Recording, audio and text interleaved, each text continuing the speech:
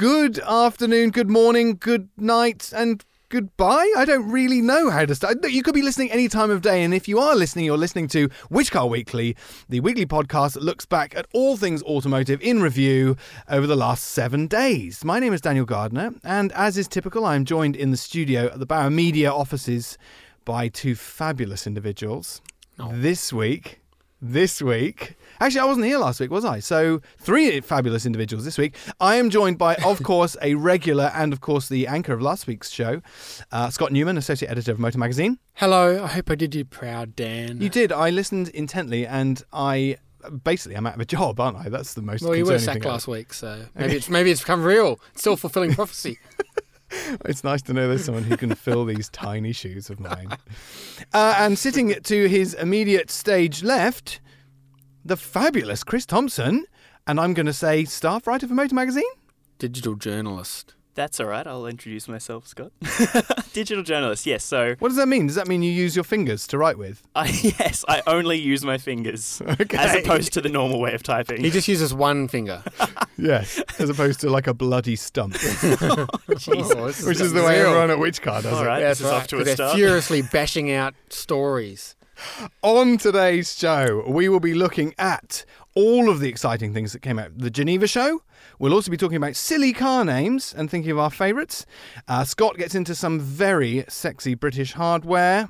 And I will be talking about something called the 2019 Which Car Auto Games. Ooh. But before we get into that, let's get straight into the news. Mazda has announced it will slot in, I love saying that, a new model to its already fairly full lineup, and it's going by the name of the CX-30. It's amazing how many niches. I mean, back in the day, you thought you just make an SUV. We have an SUV in our range. Yeah, and everyone goes, wow. And then everyone, they said they needed a small and a medium and a large SUV. Yeah. You're like, well, okay, I can kind of see that, small and then 5 seats and 7 seats. But now there's, how many SUVs can one have? Apparently many, according to Mazda. Clearly, it's actually getting to the point now where perhaps some manufacturers may have more SUVs than they do sedans and conventional passenger cars. Certainly in the case of Jeep. Yes, absolutely. And Ford, who in America, who stopped selling all their sedans. Absolutely right. So the model in the spotlight today is the CX-30. Now this has gained particular attention because it's a complete departure from its normal naming system.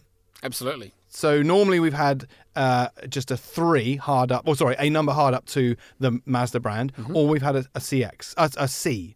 No, an X. What is it? A CX. So what I think Dan is attempting to say is basically CX means a Mazda SUV, and the bigger the number, the bigger the SUV. So this one's huge, CX. Yes. No, the bigger the number, the bigger the SUV. Well, 30. Yeah, well, this is 30. This is a huge number. Oh, yes. Yeah, okay, sure. So we've gone from No, CX but 9. normally, yeah. Essentially where it should be, because... We didn't research this one very well at all, did we? No, we did. Mazda has a CX-3 and a CX-5, no CX-4, so everyone said, oh, this will be a CX-4. And then Mazda said, here's our CX-30. And everyone went, oh, what? But it's because they do sell a CX-4 already in China. Oh. So that's why. The reason it's not called CX-4 is they already sell a CX-4 in China. But see, we did do our research. Well, I did. we did. Scott yeah. did. No. I mean, I knew that, Chris. Come on. But surely you can call things a different model specific to a nation. So it certainly wouldn't be the first time that a manufacturer has brought a model here that isn't somewhere else in the world. Yeah, I mean, someone in Melbourne isn't going to Google and purchase a CX-4 online only to find they've got to pick it up in Shanghai. Yeah, that would be this is really inconvenient. inconvenient. Yes. Where's your nearest dealer? Oh, it's in Guangzhou or something.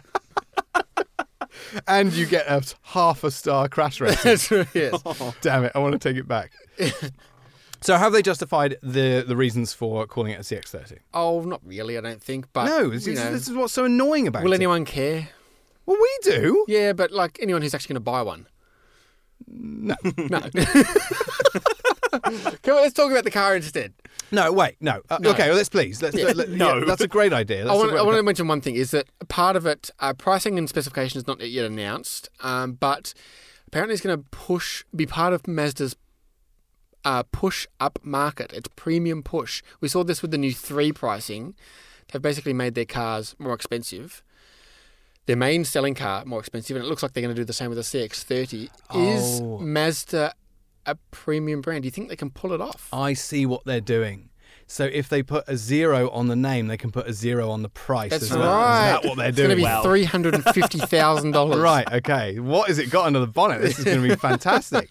So really, is that what it comes down to? I'm sorry to be so simplistic and just petty about this, but really, so they think that by adding a 0 onto the name, that suddenly is going to impart some sort of I don't know about perceived that. It's value? just that it feels like with the AMG GT, totally different sort of car, but they made the AMG GTS, and then they made the AMG GTR, and they're like, we want a model in between it, and they went, oh, we forgot to leave ourselves a letter.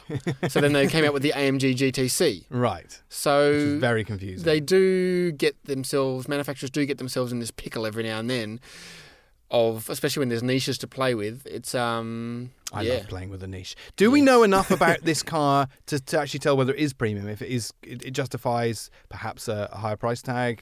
Not really as yet. I mean, haven't it's said a going lot. to, because Mazda 3, I guess, is the first model in this new push. Maybe, stuff like the CX-8, but possibly not. So I guess we'll see. I mean, it seems weird, though, in such a price-sensitive market. It's so competitive, that mid-size SUV market. Same with the small cars. I mean, it's a topic for another day, but same with the Corolla. Like, all these small cars have now pushed their prices up and gone more design-led. Is that really what the market wants? So we'll see. I would say in Australia it certainly is. I mean, you know what our customers like are here. Oh, sorry, our customers? I don't sell cars. Stop it. Or perhaps I do, arguably. You know the nice things I say about them. Ooh. I promise I'm not on commission, if anyone's listening. Media Watch. Australian customers typically do like premium high-end stuff. Like yes. Typically, if you look at a lineup that's pretty sort of lean in Europe or the US or Japan, it won't come here. You'll get the far more high-end, high specification. I have lots a of fresh goodies. stat on that. Please, we love statistics. The Kia Stinger. Yes. We're aware of the Kia Stinger? Yes. There's 6 models in that range, but 92% of them being sold are the top-of-the-range V6 GT. Really? Is that true? 92%. That is many. That's amazing. And I mean, that's Just illustrates your point. I love it when Scotty comes armed with facts. Yeah, facts. Facts can be very sexy. Oh, thank you. Scott's our numbers man at Numbers Motor man. Magazine. So, any other manufacturers that have done silly things with nomenclature and naming systems? Chris? Audi is the first one that comes to mind. Yes. The recent change to choosing numbers between 30 and 70, I think it is. They just basically picked them out of a hat, didn't they? Basically, yes. It feels like that. Does anyone here know what the number... I know that 55 TSI... 55 means the turbo V6. Sure. It's I thought it came down to the power It figure, does. not the Oh. engine. Yeah, it does. So Okay. it's the power range in which that vehicle produces. So 55 represents. I don't know these. I'm not as good as you, Scott. I do not come armed with figures, but it represents a particular band of power. So 30 is the least powerful versions. It's sort of like under 100 kilowatts to just over, I think. I think so, yes. They still use the badge like TSI, TD, all They do. of those. But that's the thing. The number then doesn't correspond to a power figure. It just corresponds to the lowest power grade in that It corresponds to a range of power between certain, and then if you make more than say 250 kilowatts, it goes to 60. Now I'm going to defend Audi on this. Initially, I thought it was stupid and I hated it, but I've had time to go into a small hole and think about it with some supplies, and I've come out, emerged, and I feel much better and at ease with this system because all the time. Power figures are changing. The outputs from particular engines are generally on the up. The one that this is really bitten is BMW. See, previously you used to be able to say, well, if it was called a BMW 530, it was a 5 Series with a 3 litre in it. Yes. But then they said, oh, actually, no, we don't want to do that anymore because a 3 litre produces way more than it used to, and a 2 litre makes as much as a 3 litre does now. So we're going to call all the 2 litres 3 litres. And it doesn't make any sense suddenly. Yes. So Audi has said, we're not making this correspond to engine size or anything at all. It's not misleading. It's just how much power it makes. Whether it makes it from an electric motor, whether it makes it from a normally aspirated engine or a turbocharged engine, it just makes that amount of power. Yeah, there's And some logic in that. I admire that simplicity. Why can't they just put all of the specifications in the name? Just say it's a V6 that makes this much power, and that's the car's name. I thought for a second then, Chris, what you were going to say is you want it to be like this massive pack of stickers that goes on the boot. That entire specification list in the name. I love that idea. Hello, I'd like an Audi A6 3-litre V6 TFSI, 220 kilowatts, 450 newton meters, please. The manufacturing With leather price. interior. The manufacturing price for badges goes out the roof for most companies. So there you have it, the Mazda CX-30, perhaps marking the start of more high-end premium efforts from Mazda, and we can quite happily predict them all now. I'd say within the next few years there's going to be a CX-90. It's Yeah. also that's going to be very confusing, isn't it? I don't Because, of course, Volvo has something that sounds very similar to that. Yes. Yes, a CX-90. So we're going to have an XC90 and a CX-90. Yes. For those those dyslexic people who walk into a Volvo showroom, they're going to come out with a Mazda. I don't know if they have Mazdas at Volvo showrooms. And that seems a very convenient spot to move on and say, no, they're not, Scott. Okay, right. Sorry. Coming up later in the show, we are going to talk about a pair of very, very high-end, almost completely unachievable coupes from England. Did I say that? I did say that earlier. And a little bit later after that, we're going to talk about something I've been doing over the last 3 days involving recreating some kind of Olympic spirit in the most non-Olympic segment of them all, compact SUVs. That's a little later. Before then, we are talking Geneva show cars. Gentlemen, you'll notice that we have the notable absence of one of our regular presenters on Which Car Weekly, which of course is the lovely Andy Enright. Mm-hmm. He's not here because he's on his way back, if not has just arrived back from Geneva show. He was our lone representative this year. Interviewing all the big wigs. He's come back with some great stories. He has. Before we go into some of the cars that we saw there, his great scoop was that... was it Oliver Bloom of Porsche? Well, no, hang on. No, lies. He came up with some great secrets from Porsche, but the big one was that 7-speed manual for... Don't leave me hanging like this. Aston Martin. Yes. Yes, the Vantage. That's It's gonna right. get a 7-speed manual. So you quite literally heard it here first. Yeah. Well, you know, weird. Although Andy Farmer told me that like a year, 18 Well, months why ago. didn't you write it then? I did. Did you? Yeah, I think so. All right. If Anyway. if you're listening to Which Car Weekly, can you just rewind and then not listen to the last minute and a half? No, it wasn't confirmed at the time, and we didn't know it was going to go in the Vantage. It just sort of seemed like the obvious choice, but it's still very good. And he came up with heaps of other stuff like hybrid 911 stuff. Go to the Which Car website and look at Andy's stories because he interviewed the boss of Lamborghini, the boss of the big wigs at Aston Martin, the boss of Porsche, and came up with some amazing stuff. It was a veritable who's who. That, as you quite rightly say, you can find out all of the goss in all great detail on whichcar.com.au.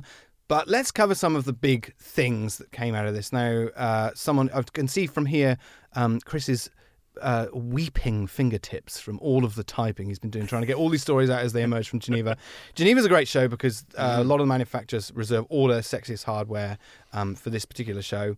Take us through it, Chris. What are some of your highlights? Usually they do, but well, this year there was a lot of really interesting, really awesome stuff that came out.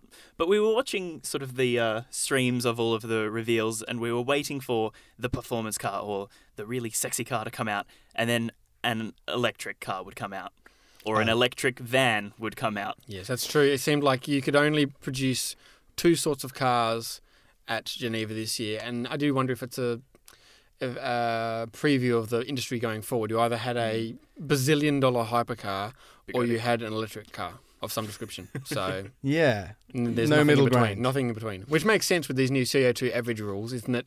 If you want to sell really sexy million-dollar supercars, you have to sell a lot of electric vans, SUVs, small cars, blah, blah, blah, blah. This is probably an opportune moment for me to perhaps remind you guys of a T-shirt that you printed a few years ago now. Electricity is for toasters. Yes, please. And I saw someone wearing one of those the other day. Oh, really? Would you perhaps... I'm giving you the opportunity now, semi-live on air, to retract that statement.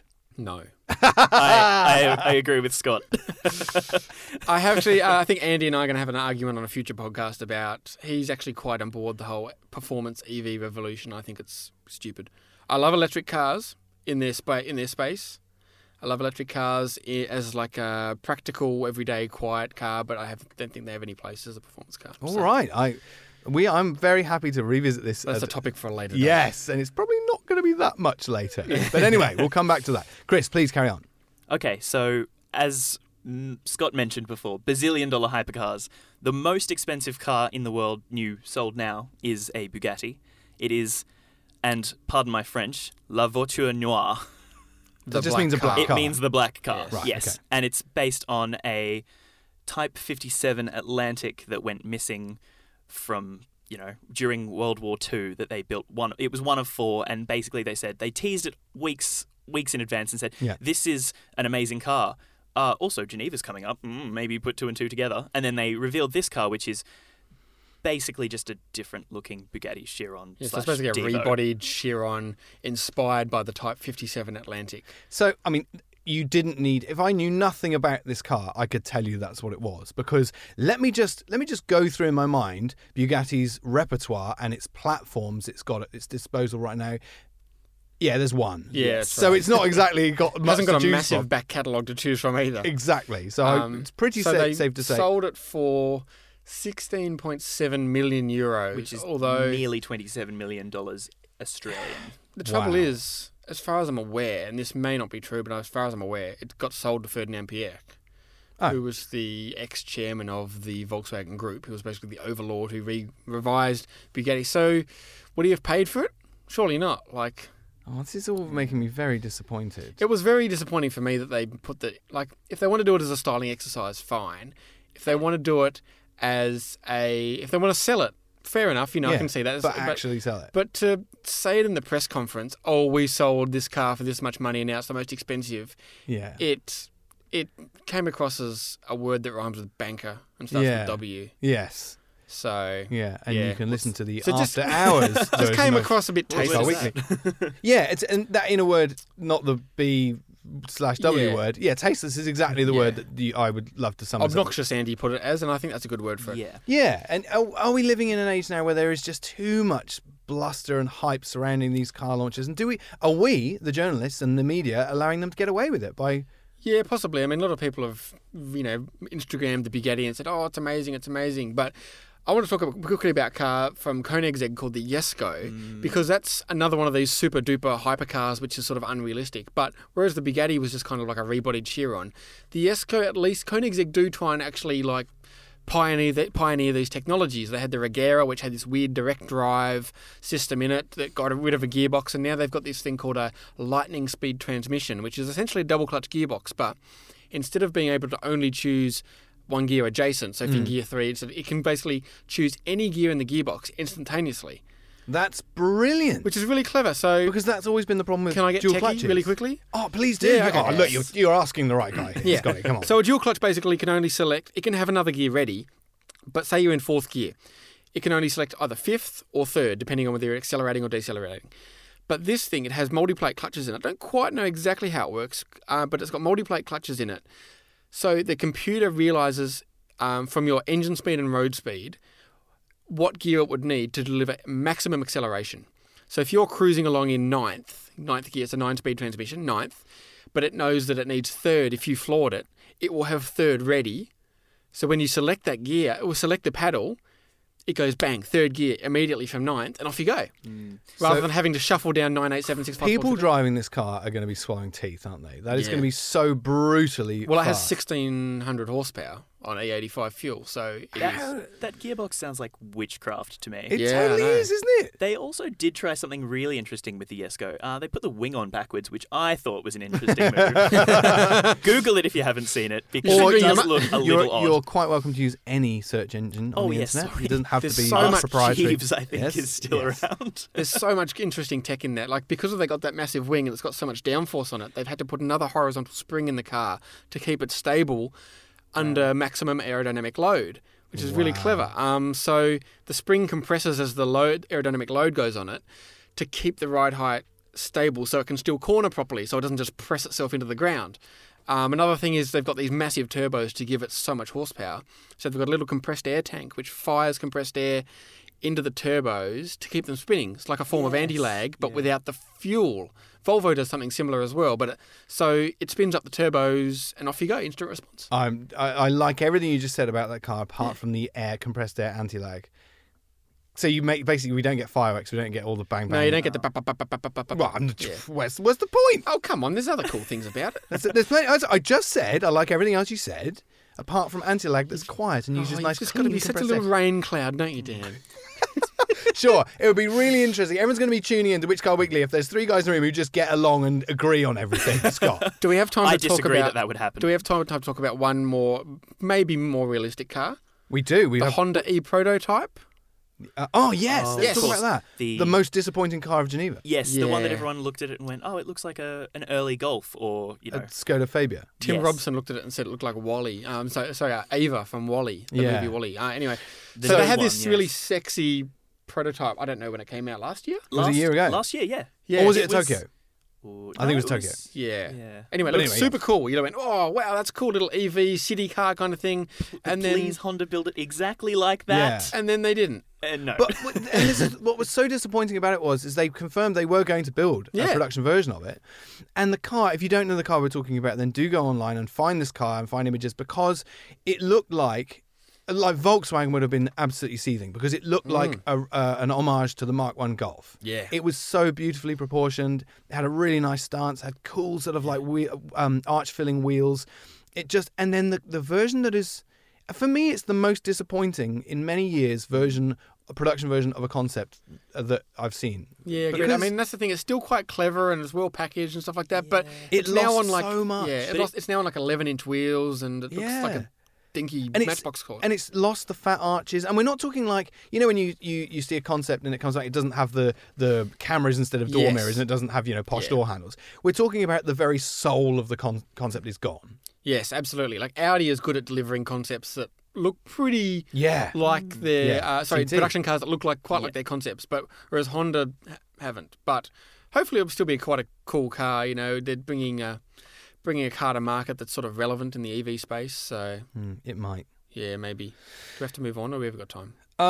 Well, if there's anything else notable from the Geneva show, Chris is poised. He's looking at his notes like he desperately wants to talk about something else the before. list is so long. I wrote Yeah, about yeah. so many things that I actually started mixing up which car had which engine or which car didn't have an engine. So, Hang on, they launched a car that didn't have an engine. well, Electric cars. electric cars. Oh, I see. Right. Motors, Okay. I guess, if you like. What about the Aston Martins? You guys I- really hate electric motors so much you're not even calling them engines. Well, they're not engines. It's a form of engine. It's a form of propulsion. I suppose. I shouldn't get into an argument with an engineer, should I? No, probably not. No, because they're the easiest people. You just keep talking at them and shut up because they're really shy. It's great. Yes, shy is a word. I Quickly would run use us through to the Aston describe you. Okay, so the Aston Martins were exciting because they basically revealed 3 cars, one of which will actually be a production car, and they started with the Valkyrie. It's actually a real thing now. There's a car on stage, and then they have this concept 003, which was supposed to be their mid-engine type of car, which was coming up. It would be a limited edition run, and that one still has the same name basically, but it's a hybrid V6. So they brought back their own hybrid V6, which is kind of interesting. They haven't revealed specifications for it or anything yet, but they've been working with Cosworth on the Valkyrie and Red Bull F1 on the hybrid systems and all of that. So Yeah, it'd be interesting because they're sort of chasing LaFerrari sort of performance Yeah. out of this thing. They're going to make 500. Turbo V6 will be interesting because Ferrari are about to make a turbo V6 as well. So 6 cylinders are back. They really are. But- and then we're down to 4s and then 3s and then half cylinders Half and a then cylinder. just a half a cylinder. yeah. But also they revealed another car which looks a lot like the 003, which has a pretty familiar badge, the Vanquish. Yeah. It's the Vanquish Vision concept. It's very easy to say. Yes. Yes, absolutely. So, yeah, that's going to come in 2021. It's kind of their baby supercar, and off we go. And that's going to actually be a production car. We do have to move on, but if you are dead keen to hear even more about Geneva show cars, then do tune in next week because we will have the fabulous Andy Enright back and he will be able to fill That's us a good in idea. with all of the extra stuff that we didn't have time to talk about. If you haven't tuned in to Channel 10 on Sunday afternoons, and if you're a regular listener, you know exactly what I'm going to say. Which Car is on television, and you can catch every glorious moment from the various presenters as we talk about and show you all of the things that we've been doing throughout the week on Which Car television, Channel 10, Sunday afternoons, 4 p.m. Or is it 3:30 this week? I think it might be 3:30 this week. Yeah, that threw a spanner in the works, didn't it? It did, didn't it? I was going so well to then. On this week's show, we have a triple supercar test, all of them convertibles. And if that is just a little bit too much fun for you, then you can watch about EV mega tests. Are you saying EVs aren't fun, Dan? You knew I was Hang on a lining you up minute. for that one. There is a hydrogen-powered car in it as well. So That is Which Car on Channel 10 Sunday afternoons every week, apart from last week when it wasn't on. But most weeks. Thank you, Scott. You absolute bitch. Can you tell this is recorded on Friday afternoon? Yeah, actually, yes, it definitely is. And I've just sat in traffic for 4 hours to get here because, yes, this was recorded on a Friday afternoon before a public holiday, and it is a nightmare out there. So one of the best ways to pass time in the car is to tune into your favourite podcast, Which Car Weekly. Scott, you've been doing something really, really great that made me turn quite a deep shade of green with envy because you've been travelling around in two fabulous, very, very expensive coupes from British manufacturers. Yes, so a couple of weeks ago we had a couple of emails from Aston Martin and Bentley who offered us their latest machines that are in town just before the Grand Prix. Grand Prix time is always a good time to book cars because every manufacturer brings their fleet to town for various VIPs. So Aston had the DB11 AMR, which is kind of their hardcore DB11, and Bentley had their latest Continental GT. And we happened to line them up on the same day. So he's asked nicely, we're like, would you mind if we awfully did a feature comparing these two lovely British 12-cylinder GTs? And they said, no. Why not? Because they don't loan cars for comparative purposes, which is sadly a growing issue. I won't say it's a problem. Increasingly common. No, if it's a problem, let's say it's a problem. It started with Ferrari. They never did comparos. Now it's Lambo, it's McLaren, it's Aston Martin, it's Bentley. Basically, none of the premium manufacturers anymore want to be compared to their rivals. All right, well, let's do this, Scott. This is the very reason you and I put together Which Car Weekly. Its mantra is to be irreverent and to break the mould of conventional motor journalism. Let's compare the Aston and the Bentley. Why not? Funnily enough, the feature wasn't actually necessarily a direct comparo because they are very different cars. We've got a sportified DB11 and then we've got a massive, big luxury. So it was more going to look at the cars, two different, very different approaches to the question of the British GT. And having driven them now, a comparison is almost irrelevant in the sense that if you want one, you don't want the other. Like if you want the Bentley because it's a very hushed, refined, comfortable tourer, the Aston is still quite a good tourer. The ride is quite good, but it loves to shout. It's got these mad new V12 noise, and it's much more dynamic. It wants to be driven hard, whereas the Bentley does everything it can to distance you from that involvement of driving hard.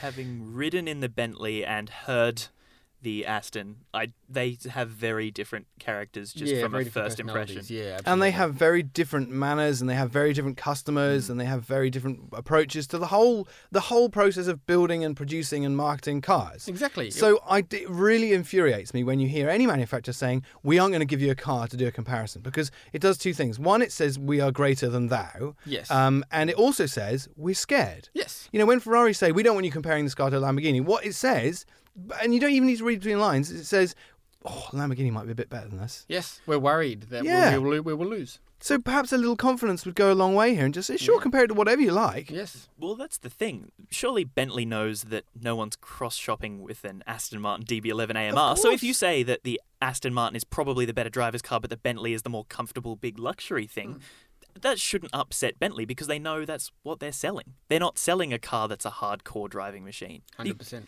Totally. And so they needn't worry about a thing. And yet there is this, and as you say, it is increasingly a thing that these brands do. What is the end game? Ford saying, I'm sorry, we don't want you comparing this to a Holden. Yeah, absolutely. Of course we're never going to get to that point. But perhaps if we give them an inch, they'll take a mile. Yeah. So we need to make a stand now. Well, that's the question here. We did wonder whether it's better to ask for forgiveness than permission. But in this case, it was a case of we didn't really have the kilometres on the car to do a proper feature anyway, so it was okay. But we have done that before. We have just sort of suck it and see, and then you deal with it later. And if you want to support our anarchic movement in comparing cars to other things that the manufacturer didn't want us comparing them to, then tune into Which Car on Channel 10 on Sunday afternoon, 4 p.m, because we compare a Ferrari to two of its key rivals, and thereby maintaining the power. Yeah. Speaking of maintaining the power, gentlemen, it is time to go. We didn't get time to get around to talking about the SUV Olympics, but if you are interested in what that's all about, that is coming up in another episode of Which Car on your televisions as well. I did manage to get a sneak peek at that. I just happened to be passing by at the location, the secret location, and it looked quite exciting. Chris was in a car far more exciting than any of the 6 cars we were driving in the SUV Olympics in a Honda Civic Type R. I did show up and say, can I join in? I might win. So the key is keep tuned to Which Car Weekly. Keep tuned to Which Car on Channel 10. And for everything else, you can go to our social media pages and you can find all of those links at whichcar.com.au. And in the meantime, do please drive safely. Try and keep all 4 contact patches in contact with the road. And until next week, when hopefully I return, or if not, then Scott can happily fill my boots again, then do stay very safe. My name has been Daniel Gardner, and this is Which Car Weekly. Bye-bye. Ta-ra. Can you cut that bit off the end? Yeah. What about this bit? No, leave this in.